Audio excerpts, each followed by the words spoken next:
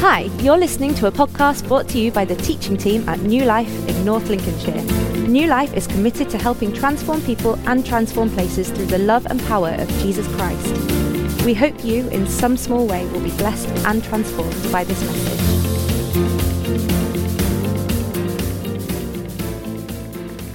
Thank you, Russ. Hey, good evening, church. How are we doing?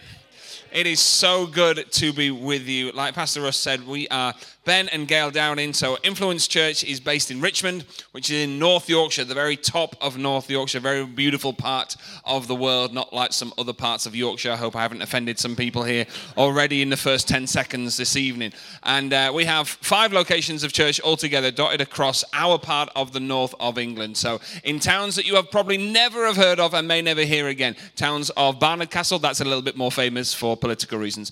Barnard Castle, Penrith, Bishop Auckland, and Workington are our locations of church. That's in North Yorkshire, County Durham, and Cumbria. But we are so blessed to be with you this weekend, and we are thrilled by the invitation from Russ and Sarah. We want to thank you for your invite. We want to honor you guys.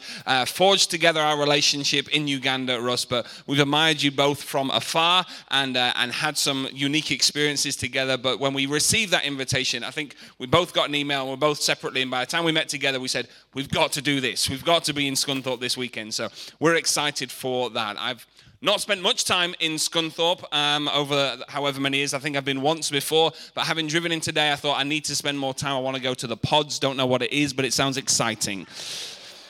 I drove past the North Lincolnshire Museum. It looked less exciting, I'll be honest, from the outside, but perhaps you can prove me wrong. And maybe if we've got time tomorrow afternoon, we can all go together. We probably won't do that.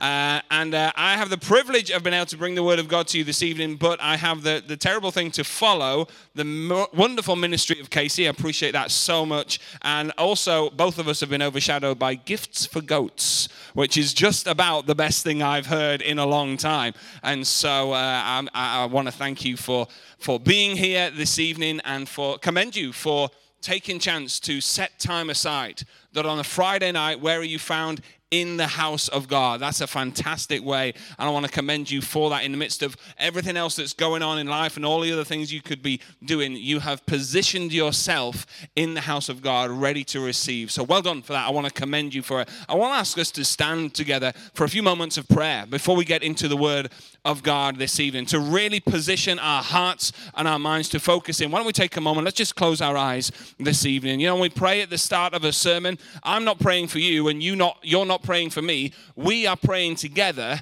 that God would speak to us through His Word, through the power of His Holy Spirit that dwells here. So let's just start to pray this evening. As we do, I want to just speak a word over you. I want to echo what Pastor Elena was saying as she was encouraging us in the worship this evening. The word that she gave as we were singing Waymaker tonight fitted so perfectly with the picture that God gave me this morning. I was praying for you as a church this morning, praying for our time together this weekend, and I felt like God showed me a picture. It was a picture of a piece of coal. Old school coal that you would throw into your coal fire. Obviously, you don't throw it into a gas fire. That doesn't work out very well. But a piece of old coal, and many of you will know the age-old image of a piece of coal that falls out, and if it goes cold, you can put it back in. It's reheated by the flames together, and when therefore we use it as an illustration. If you've been out of church, or if you've been away from God, you can come back in, and many of us will be familiar with that. But as I was praying, and God showed me this lump of coal that was sat there on its own, well away from any other heat source. And I got the sense that it wasn't just the age-old thing of you can be warmed again, but that some of you are saying, maybe that's it forever. That maybe I've been out for too long. That maybe I've been distant, maybe I've been disconnected, maybe I've been away from God maybe I'm burnt out. I don't know lots about coal, but I know at some point it gets thrown away and new coal gets put onto the fire. Yes, some can be away for a time and can come back and be rewarmed and still have some use, but at some point coal becomes useless. And I felt like as I was praying this morning that maybe some of you would put yourself in that category. For whatever reason, maybe you feel like somebody else has put you in that category. Maybe there's just been too long, too much of a distance. Maybe you feel like you've used all that was useful within you. And as God showed me this picture of a lump of coal, I saw in this image something that I don't think you can actually do with natural coal. There was a recoating taking place. And it was almost like God was taking something that was, in some people's opinions, unfit for purpose anymore, but he was recoating it. He was saying, no, there is still life in this. It wasn't just that you've been distant, but actually there is genuine reasons why you could discount yourself. Genuine reasons why you might have felt hurt or disconnected or whatever it might be. And naturally we can't do that with Cole, but we serve a supernatural God this evening. We serve a God who can take something that it was dead and make it alive again. And so I want to pray this evening, just as we open up the Word of God tonight, this theme that we're talking about, here, there, and everywhere. Or maybe some of you, we talk about here, there, and everywhere, but maybe you feel like you're going nowhere. That actually you've been nowhere with God and there's nowhere left for you to go. But I want you to tell you tonight that God has positioned you here for a purpose. There is something that he still has for you. If there is still breath in your lungs, there's still a purpose for you in his kingdom plan. So why don't we just start to pray right now that God would awaken something in us, that he would recoat those of us who feel like we've been burnt out this evening. God, we pray right now, before we even get into your word this evening, God, we thank you that you are speaking, I believe, to some people tonight. That God, you have not finished with us yet. God, we thank you, Lord, that though we go through seasons and circumstances that we would never choose, that God, you never leave us, not for a moment, that you never leave us nor forsake us. You promised that your Holy Spirit would be with us forever. And so, God, I pray for those this evening who might feel like they're on the edge, for those who might feel like they've had their time, for those who might feel that they are finished. God, I pray tonight that supernaturally there will be a recoating this evening. There will be a reawakening, a revisioning, a repurposing for a new season ahead, I pray. In Jesus' name. Amen. Amen. Go ahead, grab your seats. If you got your Bibles this evening, we're going to be in the book of Luke and chapter 8. And many of you will be familiar with the passage that we're going to study tonight together. But I pray that God would take a familiar passage and speak something fresh into your life today. We're going to read just a few verses from the Gospel of Luke. Let's go from verse 22. It says, one day Jesus said to his disciples, let us go over to the other side of the lake. So they got in their boat and set out. As they sailed, Jesus fell asleep. A squall came down upon the lake so that the boat was being swamped and they were in great danger. The disciples went and woke Jesus, saying, Master, Master, we are going to drown. He got up and rebuked the wind and the raging waters. The storm subsided and all was calm. Where is your faith? Jesus asked his disciples. In fear and amazement, they asked one another, who is this? He commands even the winds and the water, and they obey him. Many of you be familiar with this passage, and of course the context that we read here is a storm. There's a boat on a lake, there's a storm. It's a difficult situation, and it's something that we can all relate to in many different ways, whether it's pandemic, whether it's wars, whether it's just the difficulties and seasons, the twists and turns of life that we all go through. You've all heard messages, you've all applied scriptures into your life that where there is a storm, Jesus is in your boat. We understand this. We can all relate to going through times where storms take us by surprise, where fear suddenly rises within us. So what we thought was going to be a pleasurable experience, what we thought was going to be an easy everyday encounter becomes something that is difficult. It becomes sometimes a desperate situation. All of us have had moments in our lives, or if not, you've seen it in the life of somebody else. And if you've never experienced a storm, please come and pray for me after the service, because I need the anointing that you carry this evening. But all of us have faced some storms, and of course in this season that we've walked through over the last couple of years, yes, we know what it's like to go through a season and circumstances that we would have never expected, never chosen, and did not know how to prepare for. But what we read in the passage is that God always has the ability to speak to us even in the middle of a storm.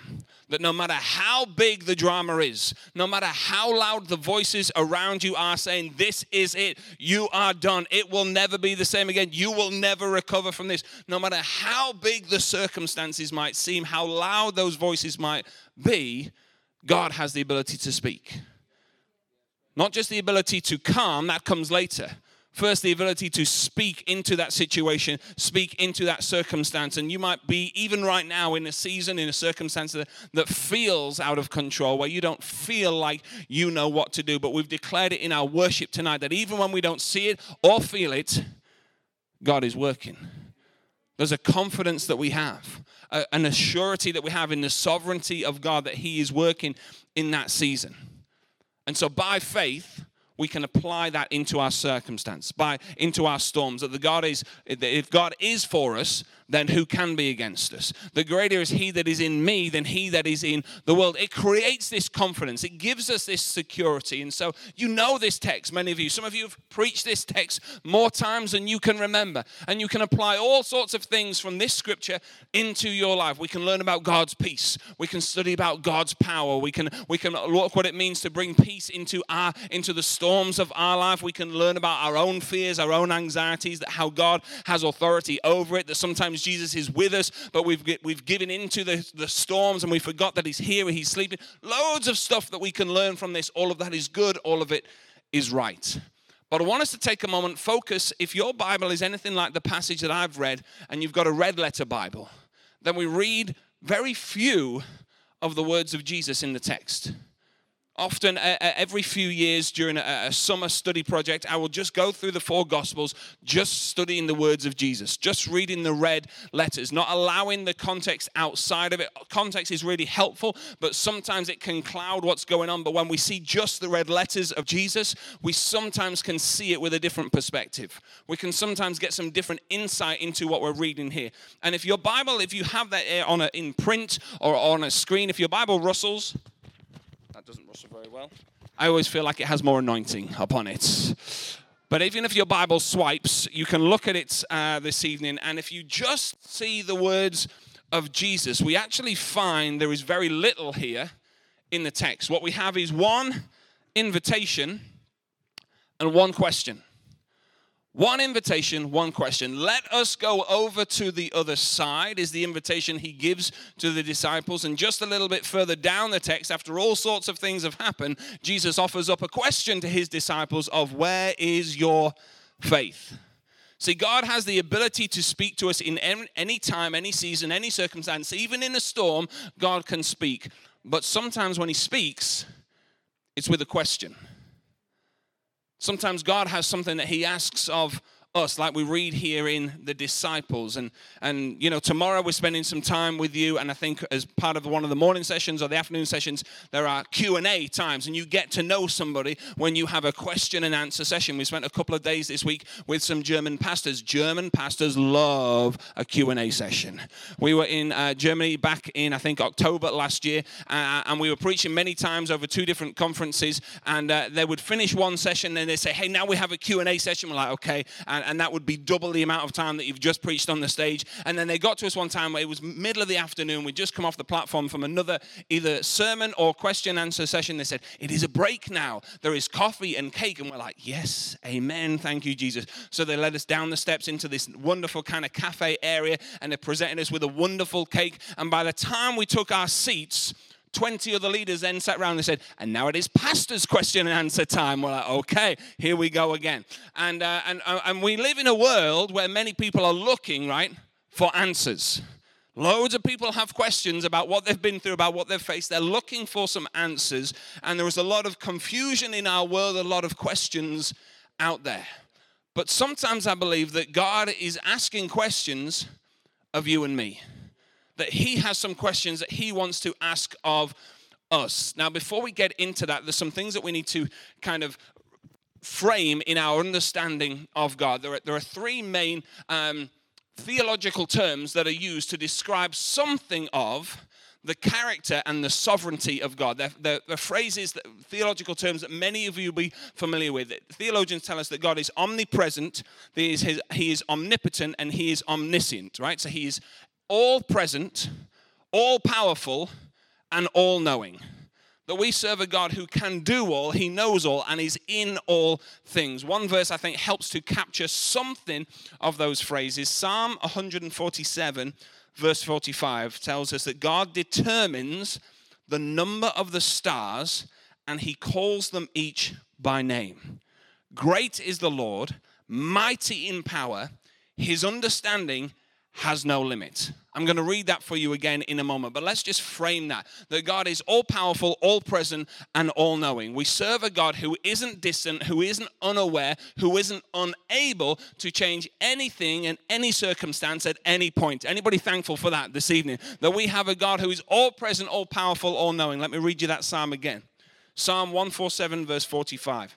He determines the number of stars, and he calls them each by name. Great is the Lord, mighty in power. His understanding has no limits. His understanding has no limits. Omniscient, all-powerful, all-knowing. So if God is all of those things, if he is the God that operates outside of the limitations that you and I live with, that no matter how experienced you are, no matter how many qualifications you are, no how many years you've been around the block, how many t-shirts you've bought and weared and served and everything else, there are certain limitations that you and I will always live with because we're humans. There are some people who have achieved more than you, some people who have achieved less, some people have greater qualifications, greater experience, all these different things, yes. But all of us have those limitations. That God's ways are higher than our ways, his thoughts are higher than our thoughts. There are limitations that you and I live with because of the human frame that we are wrapped up in. But we serve a God who can do all, who knows all, and who is in all things. So if God knows all of that, why would he ever ask questions of us? Why would it be, if he has all power and he knows all things, why would God ever need, if there is no limitation, that verse says, his understanding has no limits, why is it that somewhere around 500 times in Scripture does God ask a question of everyday people like you and me? Many, many times you see this throughout Scripture. Genesis chapter 3, verse 9, he asked Adam and Eve, where are you? Exodus chapter 4, he asks Moses, what is in your hand? Joshua 7, he asked Joshua, what are you doing down on your face? 1 Kings 19, he asked to Elijah, what are you doing here? Job 38, he asks him, where were you when I laid the earth's foundations? Ezekiel 37, he asks him, where can these bones live? And here in Luke chapter 8, he asks his disciples, where is your faith? Over 500 times, the all-powerful, all-knowing, all-present God asks questions of us. Questions that he already well knows the answer to. He already knew the answer before he asked the question. So when God asked it, it wasn't because he was in any lack. Because he's the supernatural, all-powerful, abundant God who knows all things. He is never in lack. He's never lacking knowledge. If he was lacking in knowledge, mostly he wouldn't be asking people like you or me. And I hope that's not offensive to you, because it's not to me either. But why would he ask us of these things when he knows all these things? Well, perhaps it's because when God is asking a question, he's not looking for an answer because he already knows the answer. What he's looking for is a self-assessment of you and I. He asks us a question not because he lacks knowledge, but because sometimes we're not being honest with ourselves. Sometimes we're even fooling ourselves about the way that we live in our life. We're fooling ourselves about the different things that are going on. We're pretending that things aren't that bad, and I don't really act like this, and I'm not really that kind of person. When God asks a question, he doesn't look for an answer. He looks for our honesty. That's what he wants from us. An honest response about why am I living this way? What is going on in my life? Those of you who are parents, you'll understand this a little bit, because sometimes you'll have a scene where it goes a little bit like this. You're in a room in your house. Perhaps you're in the living room. And the house is in an inadequate state of tidiness. And you leave your small children in the front room and you think, okay, 30 seconds I'm going to leave this room. I need to go into the kitchen. I need to stir the pot, or I need to unstack the dishwasher, whatever it might be. You leave them, they're safe. You look around, is there any harm that can come? That everything is fine. You leave the room for 30 seconds. Maybe it takes a little bit longer. Maybe you send a text, you come back in, and a minute later, carnage. There are things dripping from the ceiling. It looks like you've been burgled. You check around, no actual belongings have gone. They're all just in the place that they shouldn't be. You've got one child just whimpering in the corner, looking like they've been, some sort of devastation has come their way. Another child on the other side of the room looking particularly guilty. And you walk into the room and you utter something like, "What have you done?" Now, really, because you're a good parent, you've assessed the situation. You already knew the answer to the question. You knew that when they went out, they put down any toys that they were playing with, and in that moment, they were desperate for the toy that they couldn't find. That one toy, that very precious toy that you got in a moment of guilt and they've had from a Happy Meal and is buried at the bottom of the toy box, and they said, I need this toy. What's the most effective way to find the toy? Well, it's pick up the whole toy box, slam it on the floor, spread everything out so you can find the toy, play with it with 20 seconds, then throw it at your brother and sister so it hits them in the head. You probably knew that something like this had taken place, but you come into the room asking a question, something like, what have you done? You knew the answer already, but you were looking for an honest assessment from your child, so they would live up to the behavior that has just taken place when you were out of sight. So you ask a question like this, but here's the thing. God asks us a question sometimes in a similar way because, yes, he's a parent, yes, he's a father, but he's not a father that wants to bring punishment into our lives. The book of Matthew tells us that he's a good father who wants to give good gifts to his children. So when God asks a question of you and me, when he asks us to be honest about our behavior, when he asks us to be honest about the state, about the mess that we've made with our lives, sometimes the reason he asks us is not to punishment, but because God always has a plan for our lives. He wants us to be honest about the condition we're in so that then we can get a revelation of the plan that he wants to lead us toward. Not a punishment that he wants to bring. Not, okay, now it's time for your time out, but because he has this great plan for us. Jesus said it in John chapter 10 that the thief comes to steal, kill, and destroy. There is a real enemy, there is a real spiritual enemy in our world that will try to rob you of the purposes that God has. Who will try to make you live in mess. Who will try to make you live in chaos so that you can't find the calling and the purposes of God for your life. But I have come, Jesus said, that you may have life and life in all its fullness. So he reminds us at the end of the promise that he has for us, but first gives us this warning about the enemy that will try to rob us of this great plan that God has. But what happens in life is often we go through those difficult moments, that we face those real everyday challenges. Sometimes they're big, sometimes they're small. Sometimes they're the things that we tell people about. Sometimes they're the things that we don't post on Facebook and we hide and we keep to ourselves. But we all face stuff that we go through that we think this is such a difficult season. Sometimes it tries to take us away from God. Sometimes it's not as severe. It's creating a distance between us and God. Sometimes what happens through those circumstances is it causes us to become stuck in our walk with God. We were once going somewhere. We were once moving forward in faith. We once felt like that every day I was meeting with God. We once felt like I was useful for the kingdom of God, that God had a part for me to play, that I could serve, that I could do something. But now it feels like perhaps for some of you, you got to a point where I'm not really making any progress anymore. I wouldn't say I'm backsliding. I wouldn't say I'm away from it, but I'm certainly not moving towards it. There's just been a season or a situation that has caused us to become stuck. And maybe for some of you, you can relate to that this evening through a difficult moment, through a hard time that you've been through. Perhaps you've been held back. Perhaps it's by hurt or pain. It's something that happened to you. And you didn't do anything to cause that. The hurt or pain was done to you. You were a victim in that situation, but for whatever reason, it's caused you to be held back in moving forward in your walk with God. Maybe for some of you, you felt trapped by guilt or by shame. Maybe you couldn't even point the finger at somebody else. You're honest enough to point the finger back and say, I messed up. I got into that relationship. I allowed those lifestyle choices to take me away from the purposes of God. And sometimes because you're honest enough that you messed up, we then get trapped in that guilt and shame. Maybe that's it for me. Maybe I've messed up one too many times. Maybe there's no room for me moving forward in the purposes of God. Or maybe it's not trapped or held back. Maybe you've just been slowed down. Slowed down in your walk with God. Slowed down in your faith. Maybe by some wrong choices. Maybe by some people that you've chose to associate with.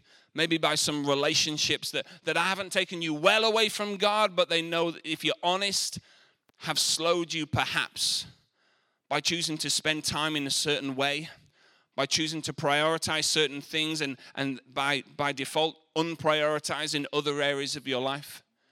Sometimes it can cause us to become stuck or even just slowed in our faith. But all of these limitations are not what God purposes for us. Jesus didn't come to say that we would live life with limitations, but that we could live life in all its fullness. That was the promise that he gave, that yes, things, spiritual things and earthly things will try to rob, kill, steal, and destroy and distract you from the purpose that God has for you. But God didn't give us this life so that we could live with limitations. He didn't come so that we could live life with limitations, but we could experience this abundant Zoe fullness of life that Jesus purposed for you and I. So when God sees us, I believe, when God sees us living in those limitations, when he sees us slowed down in our faith, when he sees us stuck from where we once were in our walk with God, when he sees us living under, weighed down by whatever it is for you that has caused a limitation or a restriction in your faith, I think when God sees us living with those limitations, he asks us a question. He asks questions of you and I to call us back into the life that he died to give us. Because he doesn't want for us to live in that limitation. That is not the best plan that God has for us. Life in all its fullness doesn't sound like a life with limitations along the way. And so when he sees us stuck, or when he sees us slowed, he asks those questions. Difficult sometimes though they are to hear. He asks a question so that he can call us back into that life. He never questions to condemn. That's not the way God works. He doesn't question to condemn, to say, yeah, you really messed up this time, didn't you? Oh, that's it, maybe for you. Maybe that's the 9th one, 10 stamps and you're out. He doesn't question to condemn or to create this difficulty or this shame upon us. That's not how God operates. He never questions to condemn, but to call us forward, to call us out sometimes, and to call us into this life that he longs for us to have with him, where we walk unashamed, where we walk unhidden, like some of those questions that God was asking some of the characters that we read in Scripture. That we don't walk hidden away or shame-filled, but we walk hand in hand with a Savior who has an incredible plan and purpose for us. That wherever he has positioned you, many of you here hold so many different roles. If we went around the room, it would take us the rest of the weekend to say, what are the different areas where God has placed you? Who has he placed around you? What are the opportunities he has given you? Where has he called you to be? What workplaces do you belong to? What families are you part of? What communities that you live in? And there isn't a single person that is excluded from that great plan and purpose that God has.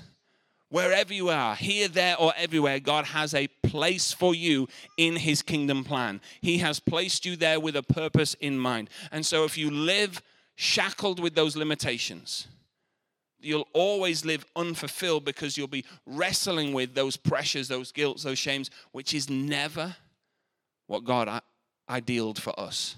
There is so much more that he wants for us. So sometimes God asks us these questions to call us. Sometimes I think he asks us a question just to get us out of our own heads. Because sometimes we don't need anybody else to make us feel bad. We don't need anybody else to point the finger. We don't need anybody else to tell us what we've done wrong, because we're our own worst critics. Anybody else with me this evening? Sometimes you don't need anybody else, because the tape that you play, the highlight reel, or it's often not the highlight reel, it's the low light reel of all the moments you messed up. And it's on favorite in your mind. It plays on a loop all the time. Occasionally it's interrupted by somebody else. So that was a nice moment, wasn't it? Then we go back to cycling round. Yes, but you've messed up once, you've messed up twice, you've messed up 3 times. Sometimes we have all of this stuff going on in our minds, and just because you feel something doesn't mean it's the truth. But often the way that society has gone is that we feel something, therefore I'm going to make a fact out of it. But just because you feel something doesn't have to be a fact in the way that you live your life.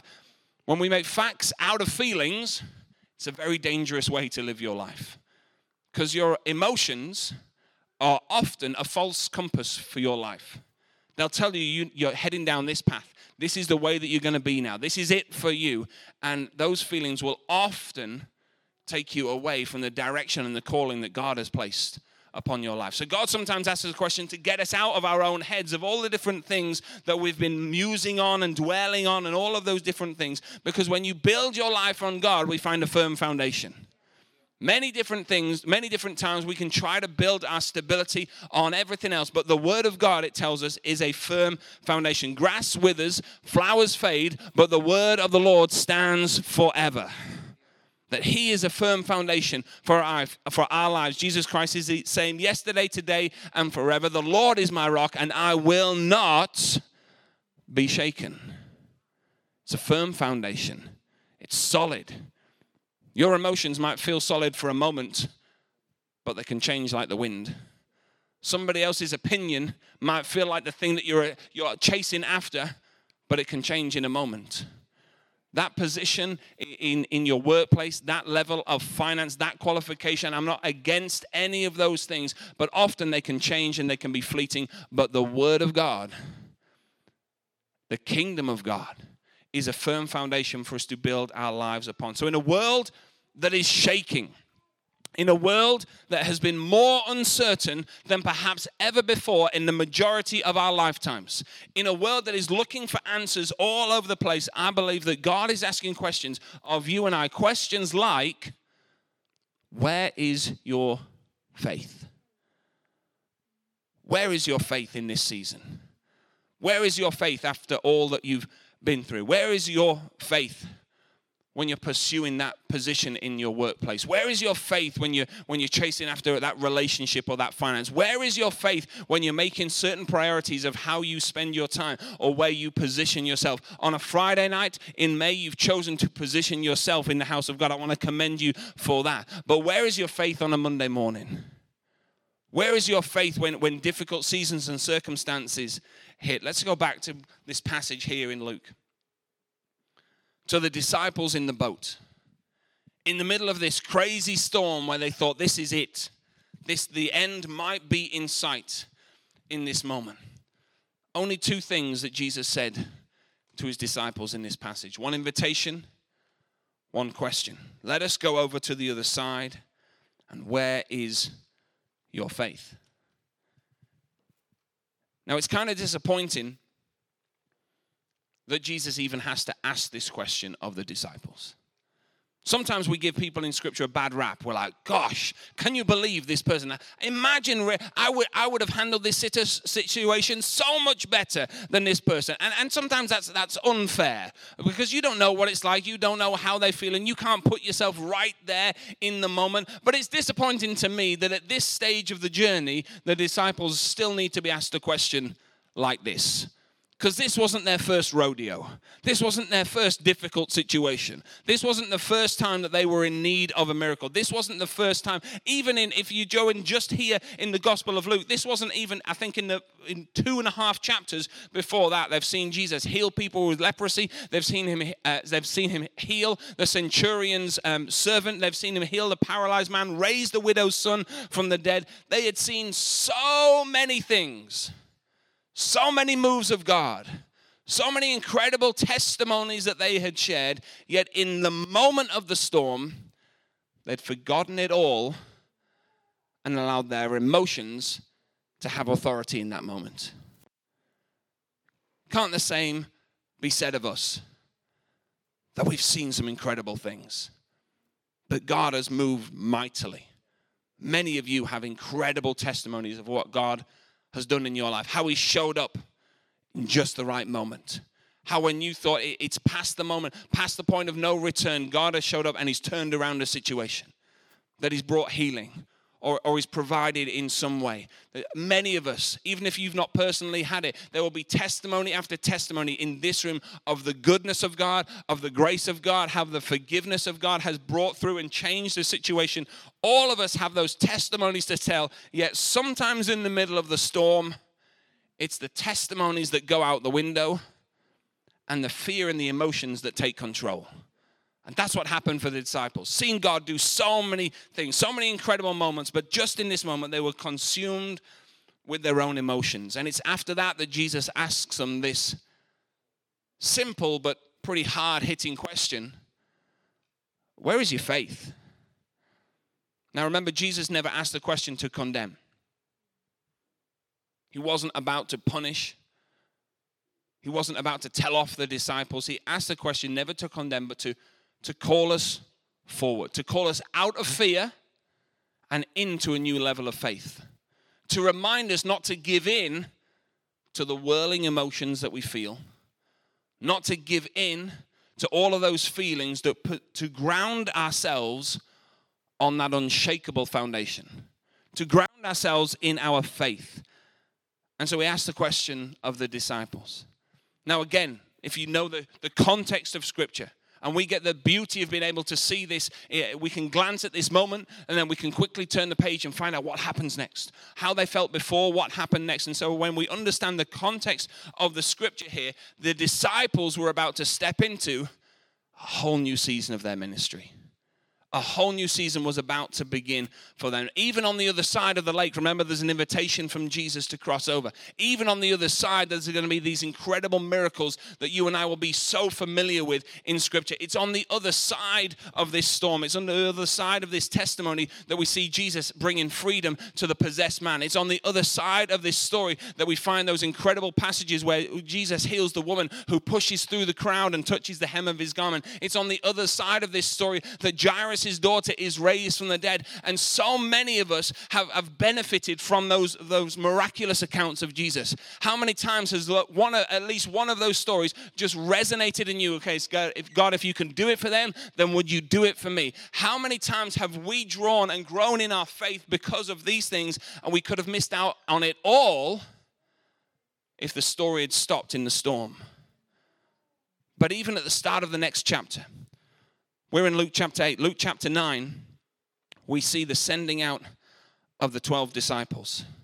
That just around the corner from this moment is the start of a whole new season for these disciples. To be sent out as the first ever missionaries around their communities. The first ever missionaries to be scattered from this place, to go out and take the gospel to advance in other regions, in other places. The gospel was about to be spread in a way like it had never been spread before. They were about to start changing the world.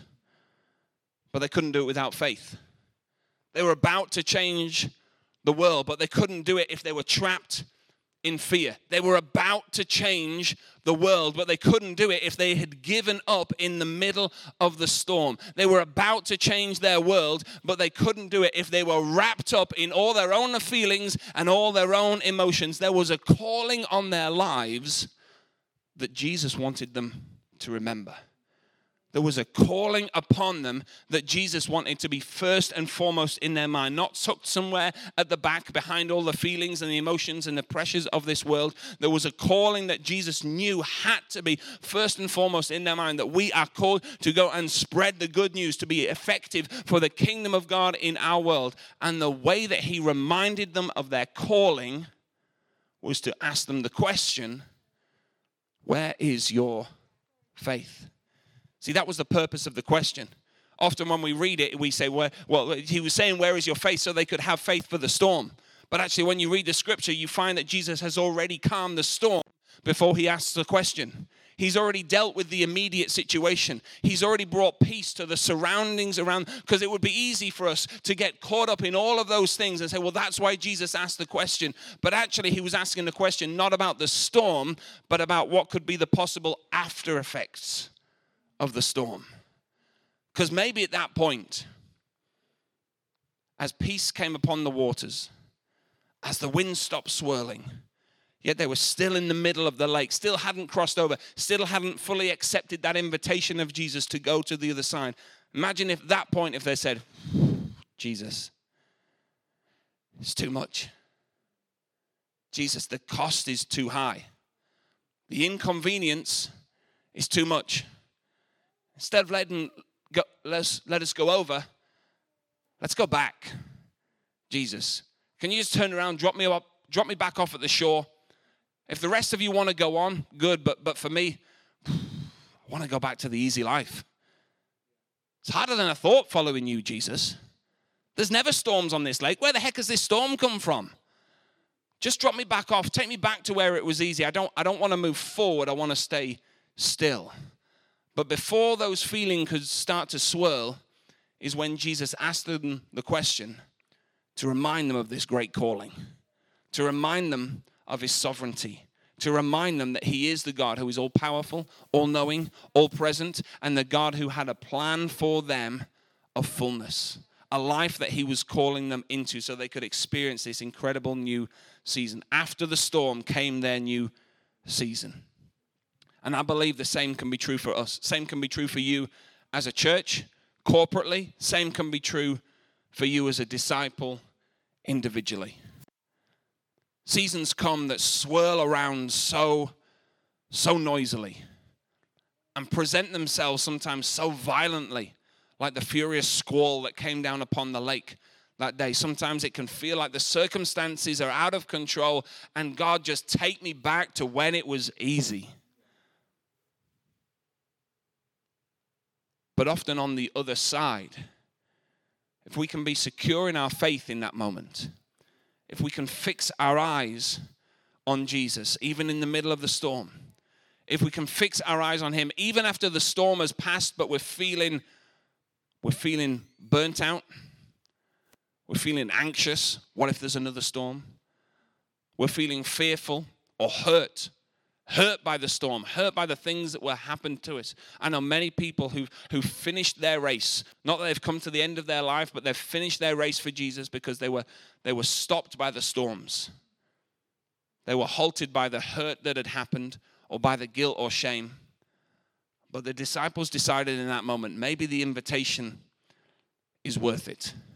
Maybe the invitation to the other side, maybe God has something. They remembered at that moment all the things that they'd lost in the middle of the storm, when they'd lost sight of who Jesus was and his ability to heal, his ability to calm. They remembered in that moment, okay, maybe he's worth following. Maybe this God has got a life in all its fullness for me. Maybe there's an adventure on the other side of this lake that will be remembered for generations, that will stir faith in Christians, even in Scunthorpe in 2022. Maybe there's still stories to be revealed. Maybe there's still lives to be changed. Maybe there's still communities to be transformed. Maybe God hasn't finished yet, and he's looking for people who won't be taken out by the storm, but who will rise up in their faith and say, maybe I've got a part to play. Maybe if God can use anyone, he can use me to make a difference in my world. So what is he asking of you today? What are the questions that God would ask of you in your season, in your circumstance? We can hide away from it because we don't like to be honest. We don't want to face the reality of some of the mistakes we've made, some of the poor choices we've made sometimes, but the all-present, all-powerful, all-knowing God is already well aware of those things in your life. He's not asking the question because he's lacking in knowledge, but sometimes we're lacking in honesty before God. And so let's take a few moments this evening to say, what is it that God would ask of me in this moment? I'm going to ask the band if they would come and join us, and we're going to, in a couple of moments, worship together. But maybe for some of you, God's asking a question tonight. And he asks questions for different reasons of different people in different seasons. But maybe for some of you, he's calling you out of a time where you've been lost. For others, maybe he's calling you out of a time when you've been wandering. You've known the right direction, but you've allowed some wandering to enter into your relationship with God. For others, maybe he's calling you out of a time where you've got consumed by the chaos. We all knew the dangers of that back in those early days of lockdown, where we're saying, yes, we should be informed, but don't just live on kind of BBC News 24 hours a day. It's not helpful for you. You can just get caught up in all of that. And maybe we've moved past some of those things, but you can still live caught up in the chaos. Not the chaos of a pandemic, but maybe it's the chaos of the gossip in your workplace. Maybe it's the chaos of the history in your family that sometimes swirls and rears its ugly head, and you can't ever get some stability because everybody's got a drama going on at different points. Maybe you're caught up in some of those things. For all of us, I believe in some way, God is calling us out of an old season and calling us into something new. The reason you've positioned yourself here tonight, this weekend, is not just to go through the motions of another church service. Because there are many ways that you can go through that. You can watch online and listen to any podcast from any preacher pretty much around the world. But what you've done tonight is position yourself to say, God, I don't just want to hear another message, but God, I want to step into something new. You've got something more for me. You've placed a purpose inside of me to move forward. And so maybe God's calling you into that new season. Maybe a new season of faith for some of you, to believe again that God could use you for his kingdom plan. Maybe it's a new season of trust for some of you. You've been hurt before, you've been burnt, you've been tired, you've been exhausted, but would you trust again that God knows what he's doing? Would you trust again that the life in all its fullness that he promises for us isn't a life of exhaustion and burnout, but a life of abundant, faithful fruitfulness? And so would you trust again? Maybe for some of you it's a new season of ministry. To live your life to make a difference for the kingdom of God. That doesn't mean you have to have a platform and a microphone. You have to give up your workplace and come to Pastors Russ and Sarah and say, hey, I work for the church now. Like it or not, here I am. But maybe a new season of ministry can just be where you are, where God has positioned you, that you walk into that classroom, you walk into that business boardroom, you walk into that army regiment, you walk into that family situation, wherever it is that God has placed you, you walk in determined that you would be God's light in your world. You're not just there to earn some money. You're not just there to clock through the hours at McDonald's or in the office or wherever it might be. You're there to make a difference for the kingdom of God. And so God is asking a question of us this evening, never to make us uncomfortable. That's not his purpose. But he asks us a question so that we don't become settled, that we don't become stuck, that we don't stay trapped, but that we move forward into that new season. And so would you stand with me this evening? And as we stand, let's just take a few moments to close our eyes in the presence of God. I'm going to read you a couple of those questions that I quoted earlier from Scripture, just a couple this evening, that God asked some of the great men and women that we see in Scripture. And maybe he would ask of you this evening. What is it that he would ask of you in this current season? He asked Adam and Eve when they were hidden in shame, when they knew they had messed up and they thought they had to hide from God. He asked them the question, where are you? Is God asking you that this evening? He spoke to Joshua after a mistake was made. After Joshua had been doing so many incredible things, and then some people had tried to take things into their own hands, do it in their own way. And after a mistake, he said, what are you doing down on your face? What are you doing down in despair? What are you doing down thinking, I'm down and out, this is it, I'm done? What are you doing? There is so much more that he wants to call you into. He asked Elijah, hidden in the cave, what are you doing here? I don't know what that means for you. For some of you, it is something physical. What are you doing in this place? What are you doing in this job? What are you doing in this relationship? For others, it's a state of mind. What are you doing dwelling and living on those things? And he spoke to those disciples, crippled with fear, consumed by all the mess and chaos around them. He asked them the question, where is your faith? I think he asks that of each one of us this evening. Where is your faith tonight? Scripture tells us in Psalm 139, it says, search me, O God, and know my heart. Test me. Know my anxious thoughts. See if there is any offensive way in me, and lead me in the way everlasting. Lead me forward, God. Lead me into a season of fruitfulness. Lead me into a season of trust, knowing that if God is for me, who can be against me? We're going to worship again in a moment. But just as a way of response this evening, I'm I'm going to ask tonight that if you know that God has been speaking to you tonight, could have been nothing of what I said. Could have been when Elena was speaking to us in the worship and speaking so powerfully about that. Maybe you feel on the outside. Maybe you feel like God's moving. Maybe it was something that was read from Scripture. It was something that was prayed over you before a meeting. But you know tonight that God is pressing on some things in you. He's asking some questions tonight. You want to make a response this evening. Say, yeah, God, I'm ready to come out of that season. I'm going to ask that as we worship tonight, that we make room here at the front. There's nothing significant. The carpet at the front is no more anointed than the carpet at the back of the room. But it's a declaration of coming to the altar, coming before God, saying, I'm coming out. Even as I come out of my seat, I'm coming out of an old season. And God, I'm coming forward. I'm making room for more of you in my life. Even at the beginning of this weekend, I'm making a declaration. God, I'm ready to move forward. I'm ready for you to use me again. Here, there, and everywhere. Wherever you've positioned me, God, I'm ready to be used by you. To throw off this shame, to throw off this hurt, to throw off that old identity, and to embrace a new level of faith, a new season of trust. If that's you this evening, why don't you just come?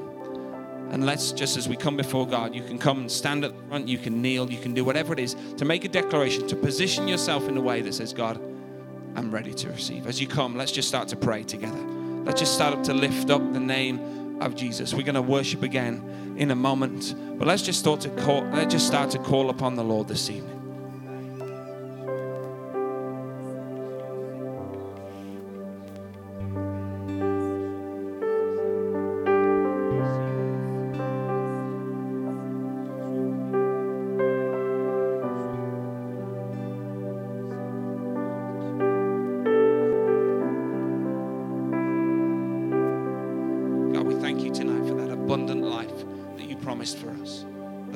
Of life that can never be found in all of the other sources of this world, but can only be found in abandonment to you, in acknowledgement of your sovereignty, that you reign and that you rule, and that, God, we place ourselves under that control.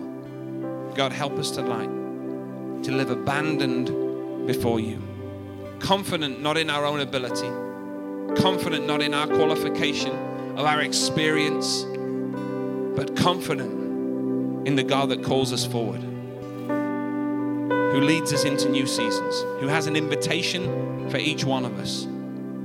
Come with me to the other side. Come with me into a new season. Come with me away from what was and towards the calling and purpose that I have for you.